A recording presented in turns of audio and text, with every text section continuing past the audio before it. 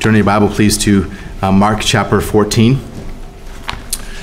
Mark chapter 14, and we're going to read the institution of the Lord's Supper from Mark chapter 14, verses 22 to 25.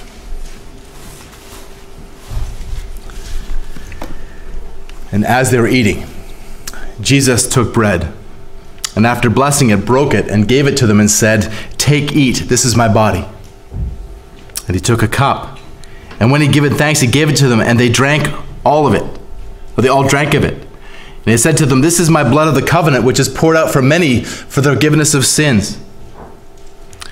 Truly I say to you, I will not drink again of the fruit of the vine until that day when I drink it new with you in the kingdom of God." Let's pray together. Heavenly Father, as we approach your word together this morning, as we approach your table again together this morning, we ask that you would undertake for us through the power of your Holy Spirit. Impress these truths on our hearts of all that Christ has accomplished for us. Lord, help us to remember the perfect sacrifice of Christ. Help us to remember his resurrection, and help us, Lord, to anticipate his return. Lord, we pray that you would help each one of us to proclaim the Lord's death until he comes. For we ask this in his precious name. Amen. Please be seated.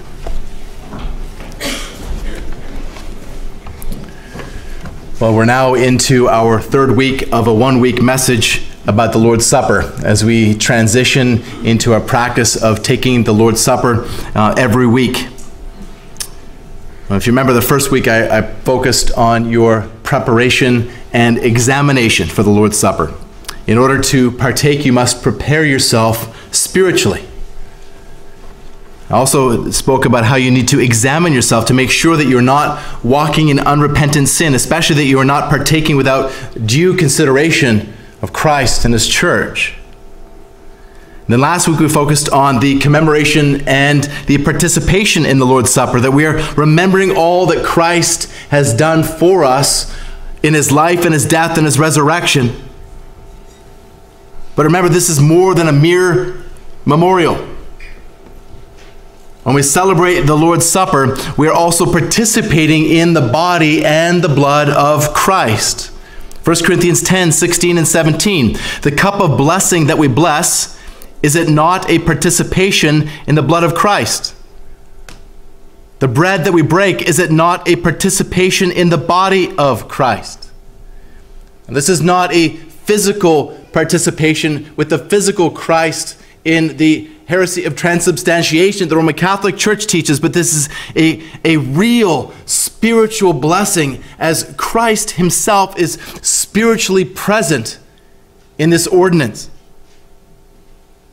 Well, this morning we're going to continue to focus on the Lord's Supper as we look at the celebration in the Lord's Supper and anticipation in the Lord's Supper.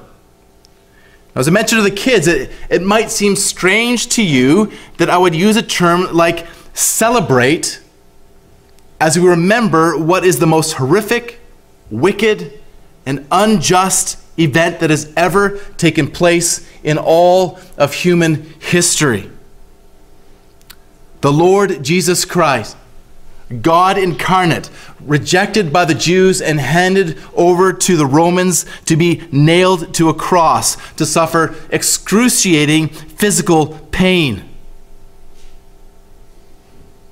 But this was not just about human history.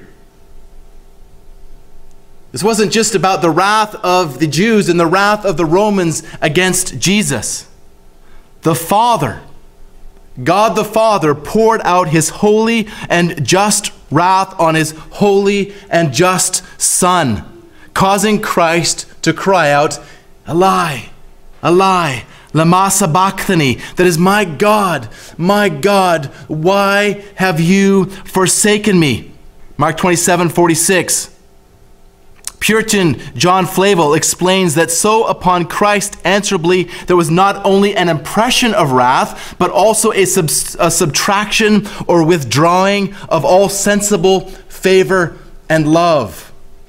Or as John Calvin says it, he bore the weight of divine severity, since he was stricken and afflicted by God's hand and experienced all the signs of a wrathful and avenging God. As we're told in Isaiah 53:10, it was the will of God to crush him. He has put him to grief.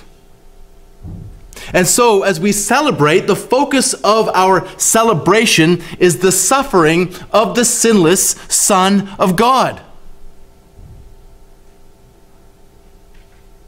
And we need to be conscious of what happened. We need to be conscious, yes, of Christ's physical suffering. We also need to be conscious of the Father's wrath poured out on Christ for our sins. Now, as we look at this, we have the hindsight of history. This is a well-attested fact. But infinitely more than what history tells us, we have this history recorded in Holy Scripture to tell us what happened and to tell us the implications of what happened. God's Word, inspired, inerrant, authoritative, sufficient, and clear, tells us what happened on the cross and why. Now, there are many, many verses that I could quote to discuss this here, but let's just look at a few. Isaiah 53:4-6. Surely he has borne our griefs and carried our sorrows, yet we esteemed him stricken, smitten by God, and afflicted. But he was pierced for our transgressions, he was crushed for our iniquities, and upon him was the chastisement that brought us peace. And with his wounds we are healed. All we like sheep have gone astray. Every one of us have turned to his own way, and the Lord has laid on him the iniquity of us all. Romans 8:3. For God has done what the law, weakened by the flesh, could not do. By sending his own Son in the likeness of sinful flesh, and for sin, he condemned sin in the flesh. 2 Corinthians 5:21, for our sake he made him to be sin who knew no sin, so that in him we might become the righteousness of God. One more, Galatians 3:13, Christ redeemed us from the curse of the law by becoming a curse for us. For it is written, cursed is everyone who is hanged on a tree.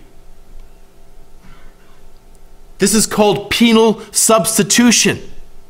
Christ suffered and died on the cross as our substitute. He was punished on the cross in the place of his people, the elect. In him we have redemption through his blood, the forgiveness of our trespasses according to the riches of his grace. Ephesians 1:7. And this is why we celebrate. This is why we celebrate. Before we can understand the goodness of the good news, though, we need to understand the badness of the bad news. Paul carefully lays this out for us in the book of Romans. Turn with me, if you will, to Romans chapter 1. The Apostle Paul goes in from all the way from Romans chapter 1:18 all the way to chapter 3:20, talking about the badness of the bad news. He's saying that Jew and Gentile alike are under the just wrath of God. The wrath of God is revealed against all ungodliness and unrighteousness of men. No one is righteous, no, not one. No one understands, no one seeks for God. All have turned aside. Together they have become worthless. No one does good, not even one. Everyone, the whole human race, is under the just condemnation of the holy God. But then in chapter 3, verses 21 to 26, we have what is arguably the most important paragraph that has ever been written down. Romans 3, 21 to 26, let me read it for you. But now, in light of all the bad news that has come before, in light of all the condemnation of everyone, in light of that, but now the righteousness of God has been manifested apart from the law, although the law and the prophets bear witness to it, the righteousness of God through faith in Jesus Christ for all who believe, for there is no distinction. For all have sinned and fall short of the glory of God and are justified by his grace as a gift through the redemption that is in Christ Jesus, whom God put forward as a propitiation by his blood to be received by faith. This was to show God's righteousness because in his divine forbearance he had passed over former sins. It was to show his righteousness at the present time so that he might be just and the justifier of the one who has faith in Jesus. Can you yawn in light of those truths? This is the gospel of Jesus Christ. This is the holy God who laid down his life so that you can have life. This is the gospel, and this is why we celebrate.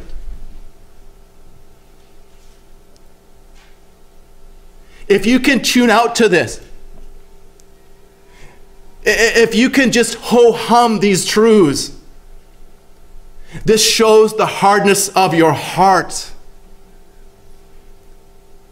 You need to ask God's forgiveness, that he would reveal to you. Maybe you've never known it. Maybe you've never known the new life that you can receive in Christ. You need to ask that God would open your eyes to the spiritual realities of the just condemnation that you are under, and beg him for forgiveness. But maybe you're even here this morning as a believer, as somebody who has experienced this, as somebody who knows these truths. Has your heart become so cold and dead that you cannot rejoice, you cannot celebrate around what Christ has done for you? May God have mercy. May God have mercy on us all. Into the reality of our guilt before the holy God, Paul inserts the words, "but now." But now. Martin Lloyd-Jones calls this the great turning point in God's dealings with the human race. Paul uses three metaphors here to refer to what Christ has accomplished for us. He uses the word justification. This is the imagery from a law court. This is a legal term that means not guilty. That you and I, though guilty, can be proclaimed not guilty. He uses the word redemption. This is the imagery from a slave market, as a slave was redeemed or bought back. You and I have been slaves to sin, and we have been redeemed. We have been purchased by the blood of Christ. He uses the word propitiation. This is the imagery. It speaks of a sacrifice that turns away wrath. Jesus Christ, God the Son, is the sacrifice that turns away the wrath of the holy God that you and I deserve. This is why we celebrate. Paul does the same thing in Ephesians 2, 1-10. He talks about the bad news again before proclaiming the good news. Please turn with me in your Bible to Ephesians chapter 2.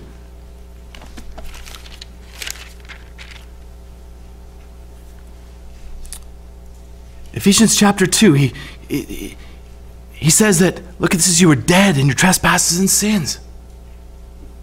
You were following the course of this world, following the prince of the air. That's Satan. You were once carrying out the passions of the flesh and the desires of the body. You were by nature the children of wrath. This was you and me. You weren't just sick. You were dead. Dead in your trespasses and sins. You weren't just naughty. You were a rebel, following the world, following Satan. You didn't just make bad choices. You were in bondage to the flesh. You weren't just childish. You were by nature a child of wrath. And I've said this before, but prior to coming to Christ, you had more in common with Charles Manson, Adolf Hitler, and Judas Iscariot than you did with the weakest and most immature Christian. In Jonathan Edwards' famous sermon, Sinners in the Hands of an Angry God, he gravely warned the congregation. He said, "The bow of God's wrath is bent, the arrow made ready on the string. Justice bends the arrow at your heart and strains the bow, and it is nothing but the mere pleasure of God and that of an angry God without any promise or obligation at all that keeps the arrow one moment from being made drunk with your blood."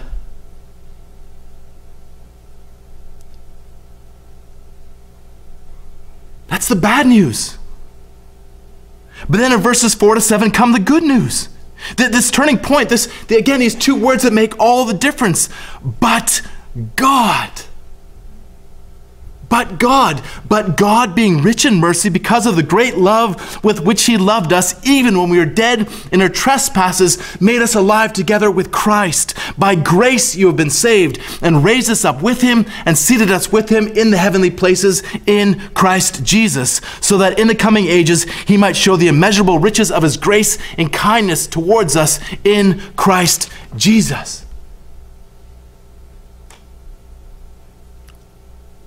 When Jesus declared from the cross, "It is finished," he was declaring that he had accomplished everything that the covenant of works required. He had done everything necessary to earn the salvation of the elect. Not only had he obeyed perfectly, but he became the sin bearer. He bore the sins of his people on the cross. Yes, Christ has done everything necessary to earn your salvation. And so, yes, you are saved by works, by Christ's works. All of the sacrifices of the Old Covenant, all of the Old Testament, all pointed ahead to the new covenant in Christ's blood. As Jesus gave the wine to his disciples to drink, he said, "This is my blood of the covenant, which is poured out for many." And elsewhere it says, "For the forgiveness of sins." So that arrow of God's wrath that Jonathan Edwards was speaking of, what God did was turn the bow around and aim the arrow of his wrath at the heart of his Son. Of his Son. For your sins and for my sins.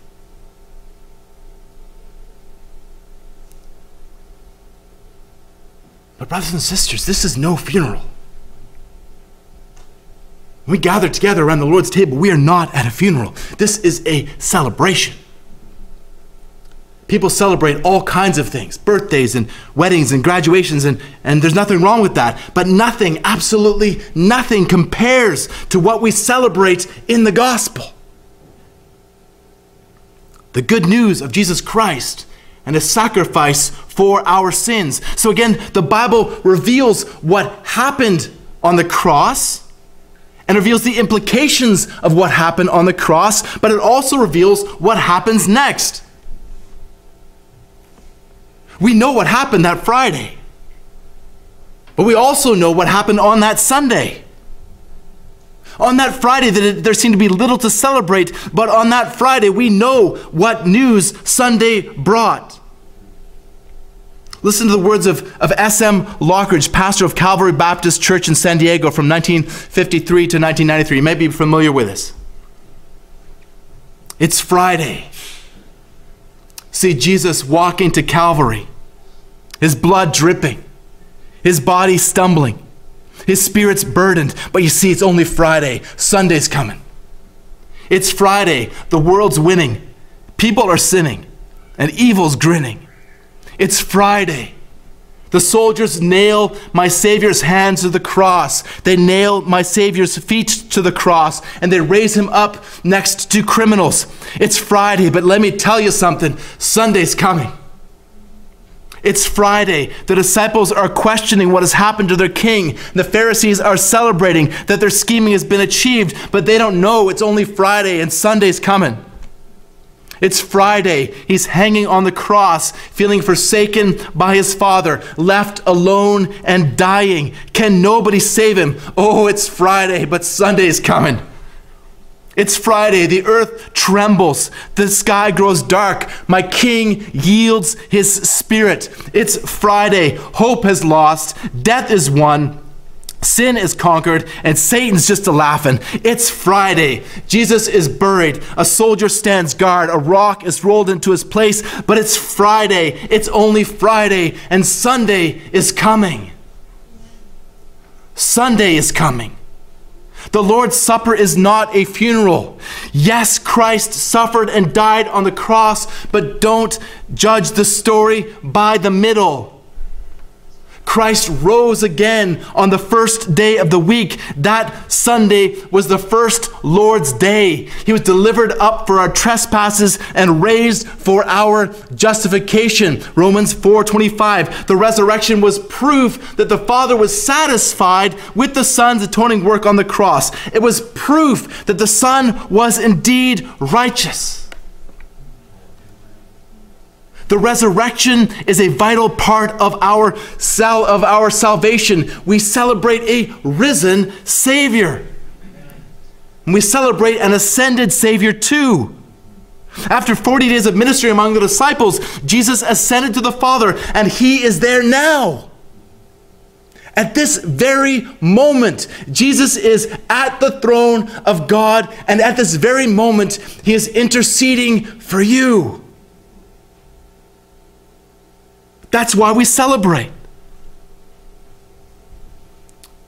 Hebrews 7:25, consequently he is able to save to the uttermost those who draw near to God through him, since he always lives to make intercession for them.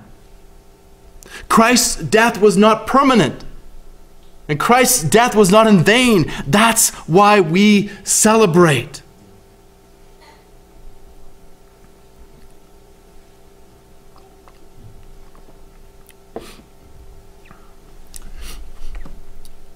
I want you to think for a moment.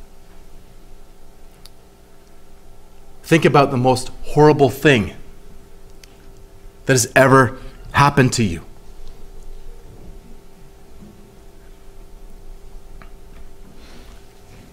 Maybe it's happening right now.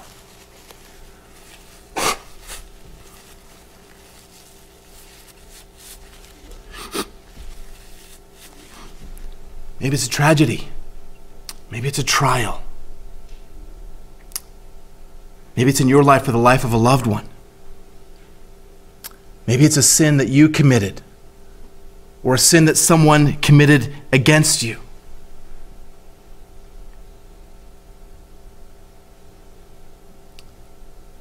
Now bear with me.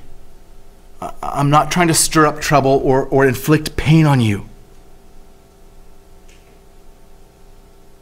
But now imagine that someone asked you to rejoice in that event. Imagine if someone told you, I know that caused you pain, great pain, but you have to rejoice in it.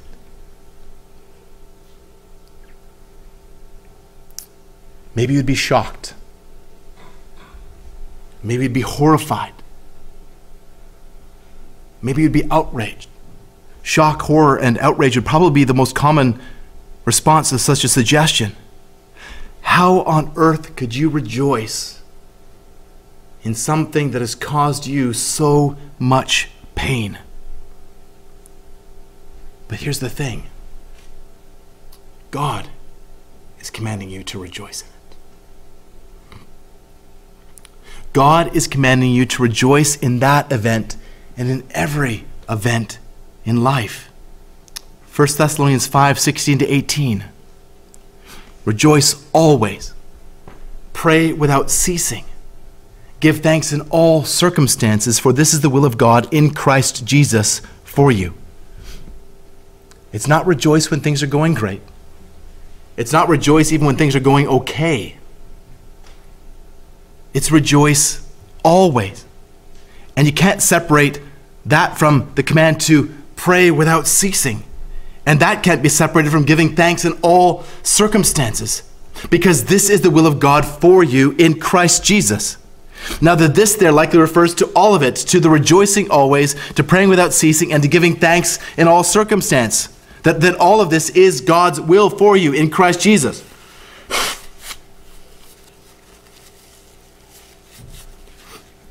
So let me return to the question that I asked you a moment ago. How on earth could you rejoice in something that has caused you so much pain? Well, here's the key. The answer isn't on earth. The problem with the way that most people try to deal with the difficult events in life is by focusing on earth and by focusing on themselves and by those around them, on their earthly circumstances. They look at themselves. I don't deserve this. I can't handle this. I'm going to do something about this. Or they look at others. How dare he? After all I have done for her. He is so wicked. The people look at their own pain and they look at what others have done to them. Even Christians tend to default to this kind of thinking. They interpret their circumstances through themselves and others. And God is often, in these situations, a mere afterthought and often tied to the question, how can God do this to me? Well, I submit to you that kind of thinking, although natural, is backwards. It's backwards. Again, the answer isn't on earth, it's in heaven. The answer is in heaven because of who is in heaven. You can rejoice always. You can pray without ceasing. You can give thanks in all circumstances because of God. So strive to put God at the center of your focus. Interpret all of life through a Godward lens. Before you think about yourself, before you think about your others in those circumstances, think of who God is.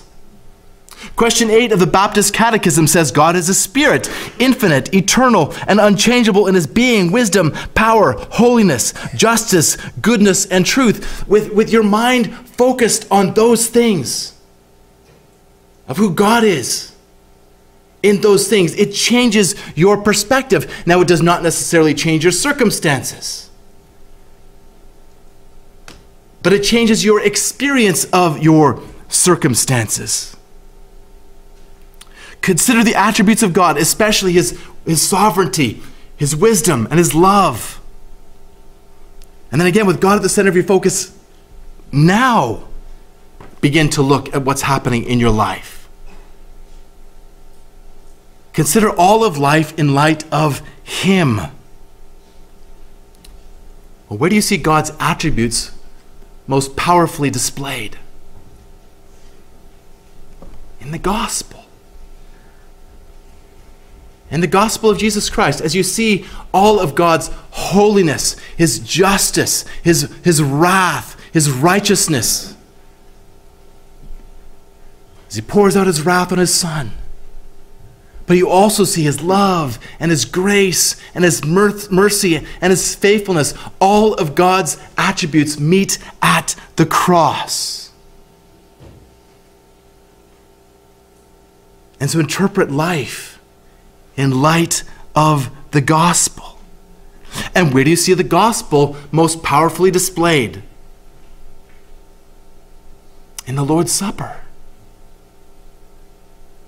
The Lord's Supper gives us an opportunity every week to be able to celebrate what God has done for us and to be able to reinterpret our lives in the light of that fact. Now, you do not have to wait, and I hope you don't wait until Sunday, until the Lord's Supper to celebrate all that Christ has done for you. I hope you do that every single day. But the Lord's Supper on the Lord's Day is the crowning celebration of our week. In fact, Sunday isn't the weekend, right? Sunday isn't the weekend. Sunday is the beginning of the week.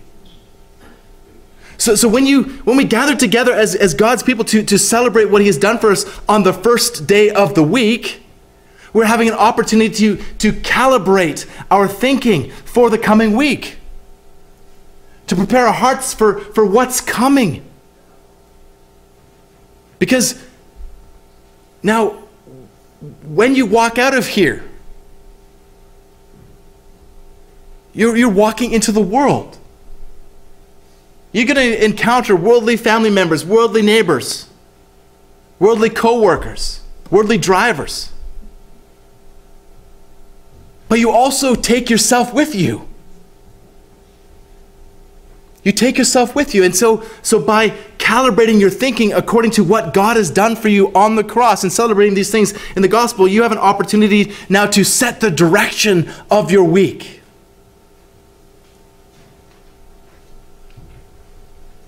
So we gather together for corporate worship, praying, and singing, attending to the proclamation of God's word. And our service, though, rises to a crescendo as we gather together around the Lord's table.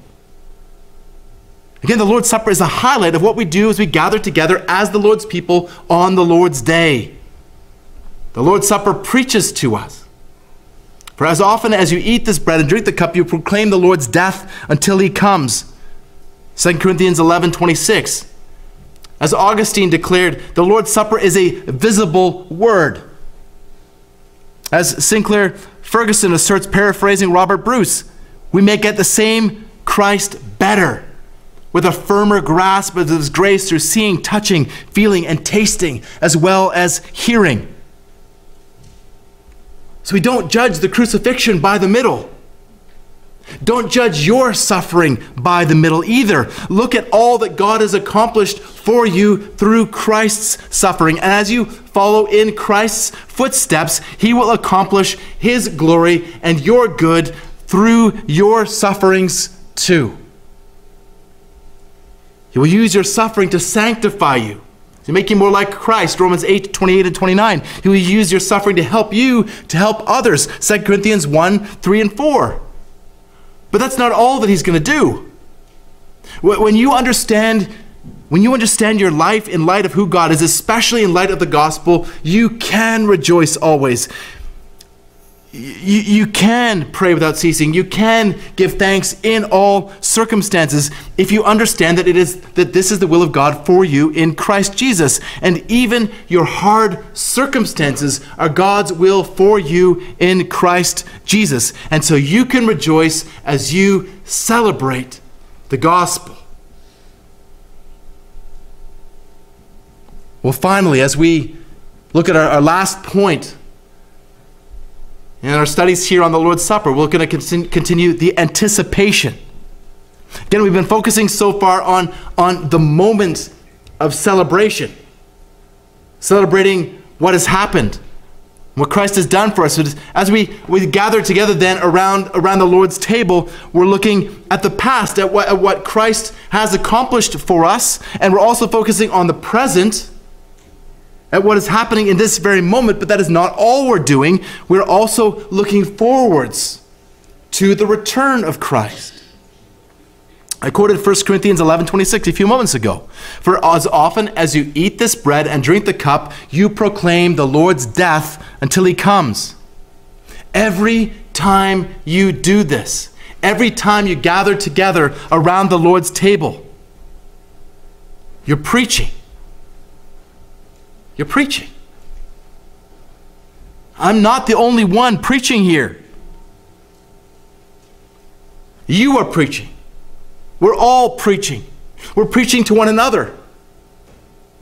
We're preaching to those here who need encouragement. We're preaching to those here who need a reminder of the hope that they have in Christ. You're preaching to people who have been beat up by the world through the course of the week and beat up by temptation and sin. You're preaching to people who need the encouragement of the gospel. You're also preaching to people who are walking in unrepentant sin. You're preaching even to unbelievers who are here in our midst. You're preaching the Lord's death until he comes. Now, do you see the promise that's embedded here? Until he comes.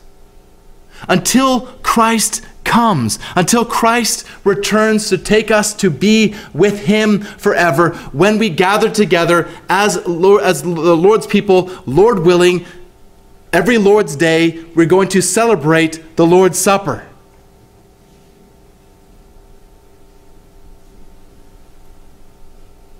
We're telling people, we're telling ourselves that Jesus Christ, the sinless Son of God, died on the cross for our sins.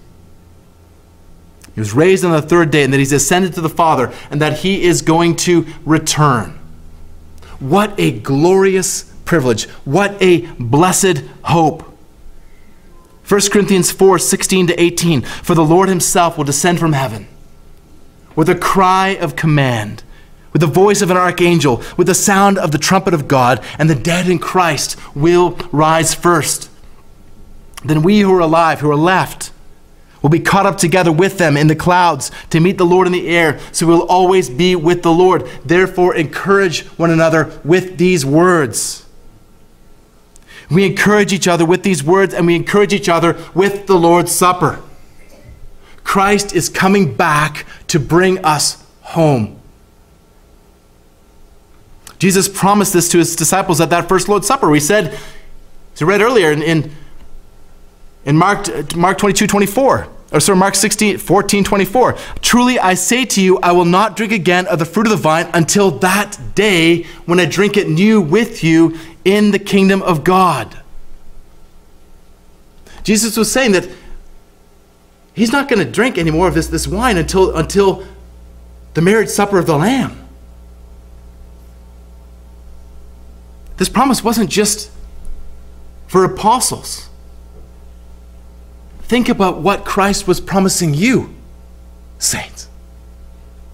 You are citizens of Christ's kingdom. And one day, you are going to drink with Christ at the marriage supper of the Lamb. At the completion, the fulfillment of God's kingdom. This theme of the kingdom of God is present throughout the scriptures. Adolf Saphir says that there is scarcely any book of scripture which is not prophetic. The Psalms, even the historical books, are full of prophecies concerning the messianic kingdom. And he says the summary of the whole scripture revelation from Genesis to the Apocalypse reveals the purpose, the hidden meaning, and the final consummation of all history. Christ's kingdom is one of the most prominent themes in the Gospels. It's mentioned 49 times in Matthew alone. John the Baptist proclaimed, "Repent, for the kingdom of heaven is at hand," in preparation for Christ's ministry, Matthew 3:2. And then Jesus himself proclaimed the same message at the outset of his ministry, "Repent, for the kingdom of heaven is at hand," in Matthew 4:3. And then Jesus traveled throughout Israel proclaiming the gospel of the kingdom. So what then is the kingdom of God? Well, it's his rule and his reign. You remember from my series on the model prayer, where we're told to pray, "Your kingdom come," I explained that there are really three aspects of the kingdom of God.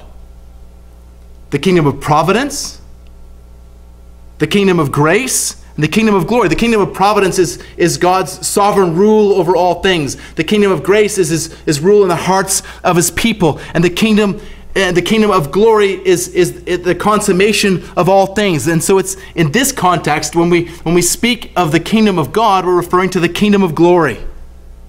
When Christ returns to reign. And so in this, we're in the midst of the already not yet. Christ has already inaugurated his kingdom in his incarnation, but he has not yet fulfilled all that it entails. He will fulfill that at his return. Zechariah 9:9 says, "Rejoice greatly, O daughter of Zion. Shout aloud, O daughter of Jerusalem.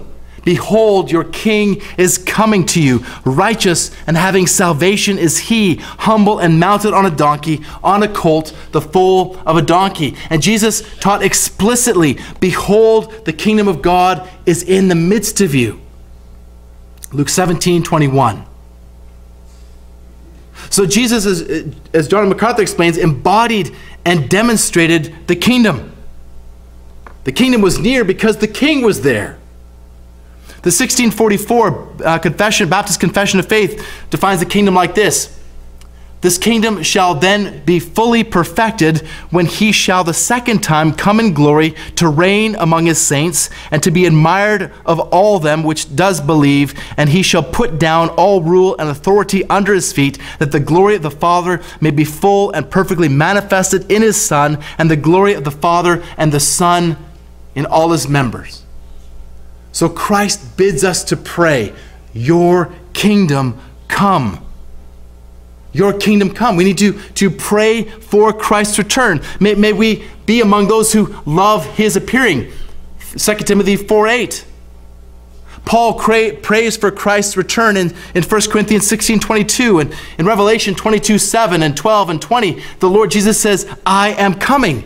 And John replies, Amen, come Lord Jesus. So in the second last verse of the Bible, John is praying for the return of Christ. Is that your prayer? You're praying, Maranatha, come Lord Jesus. Earlier I asked you to consider what is the most difficult thing that has ever happened to you. Well, for many of us here, that thing is yet to come. We live in a fallen world. Sin and its effects are all around us. And things in our culture are not getting any better. We pray week by week for the persecuted church, and who knows how long it will be before that's us. But even if persecution doesn't happen in our lifetime or that of our children or our grandchildren, we will all face trials. It's part of the package of living in a fallen world. We will face the death of loved ones. And if the Lord tarries, we will face our own death. And those trials that we think about might even happen this very week.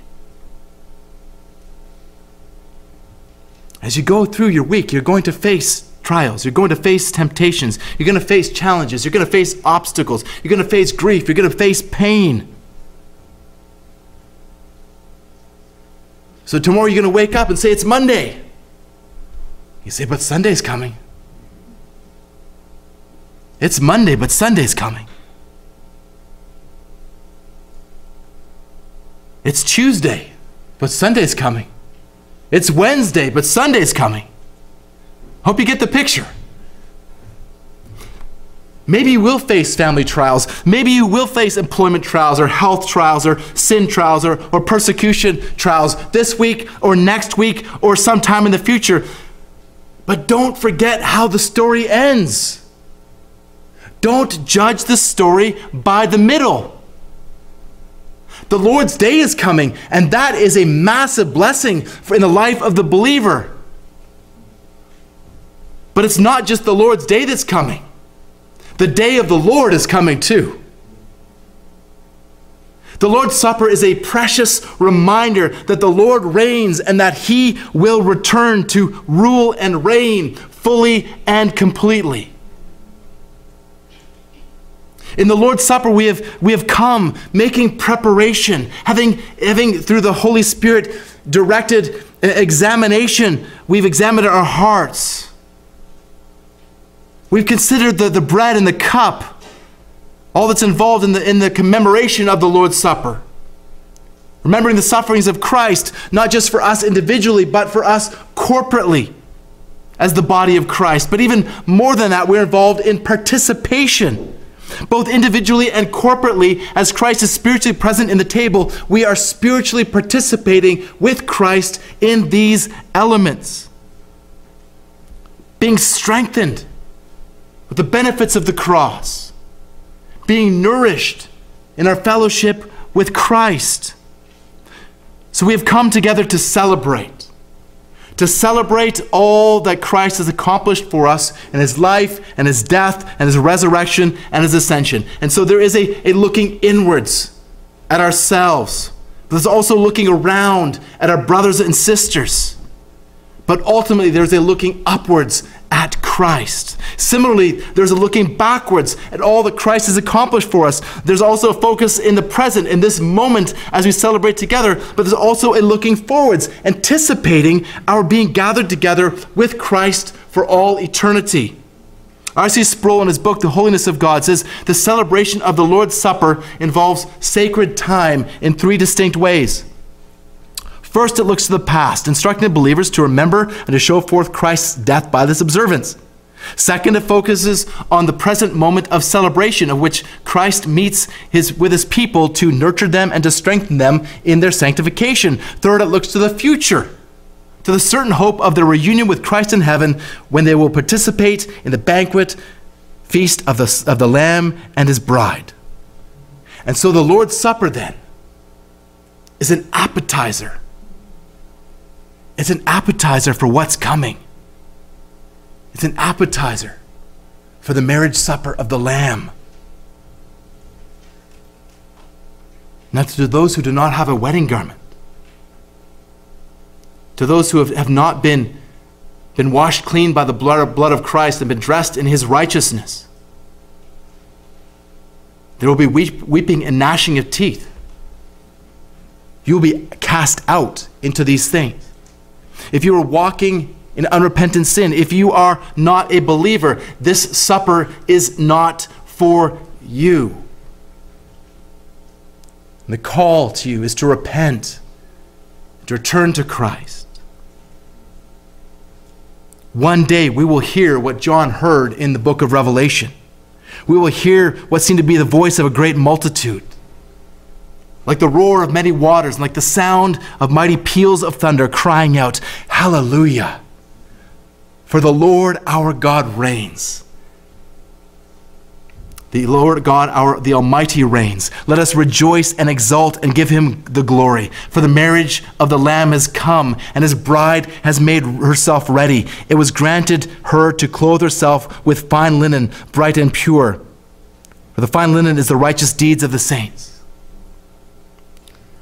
Brothers and sisters, let's celebrate with great anticipation of the marriage supper of the Lamb.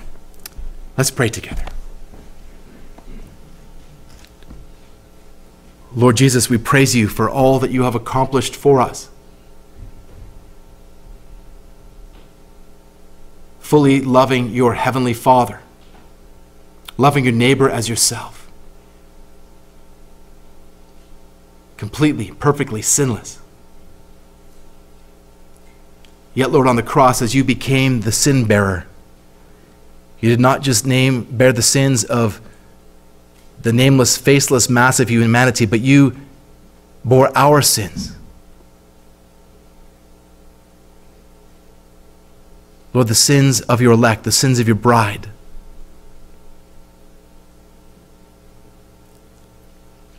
Lord Jesus, as you suffered on that cross for our sins, you were fulfilling the righteousness of God. You were fulfilling his just and holy wrath, the just and holy wrath that we deserved. For Lord Jesus, you have taken that in our place. We praise you, Lord, that death could not keep you down. 3 days later, you rose from the grave, victorious over sin, victorious over death, victorious over the grave.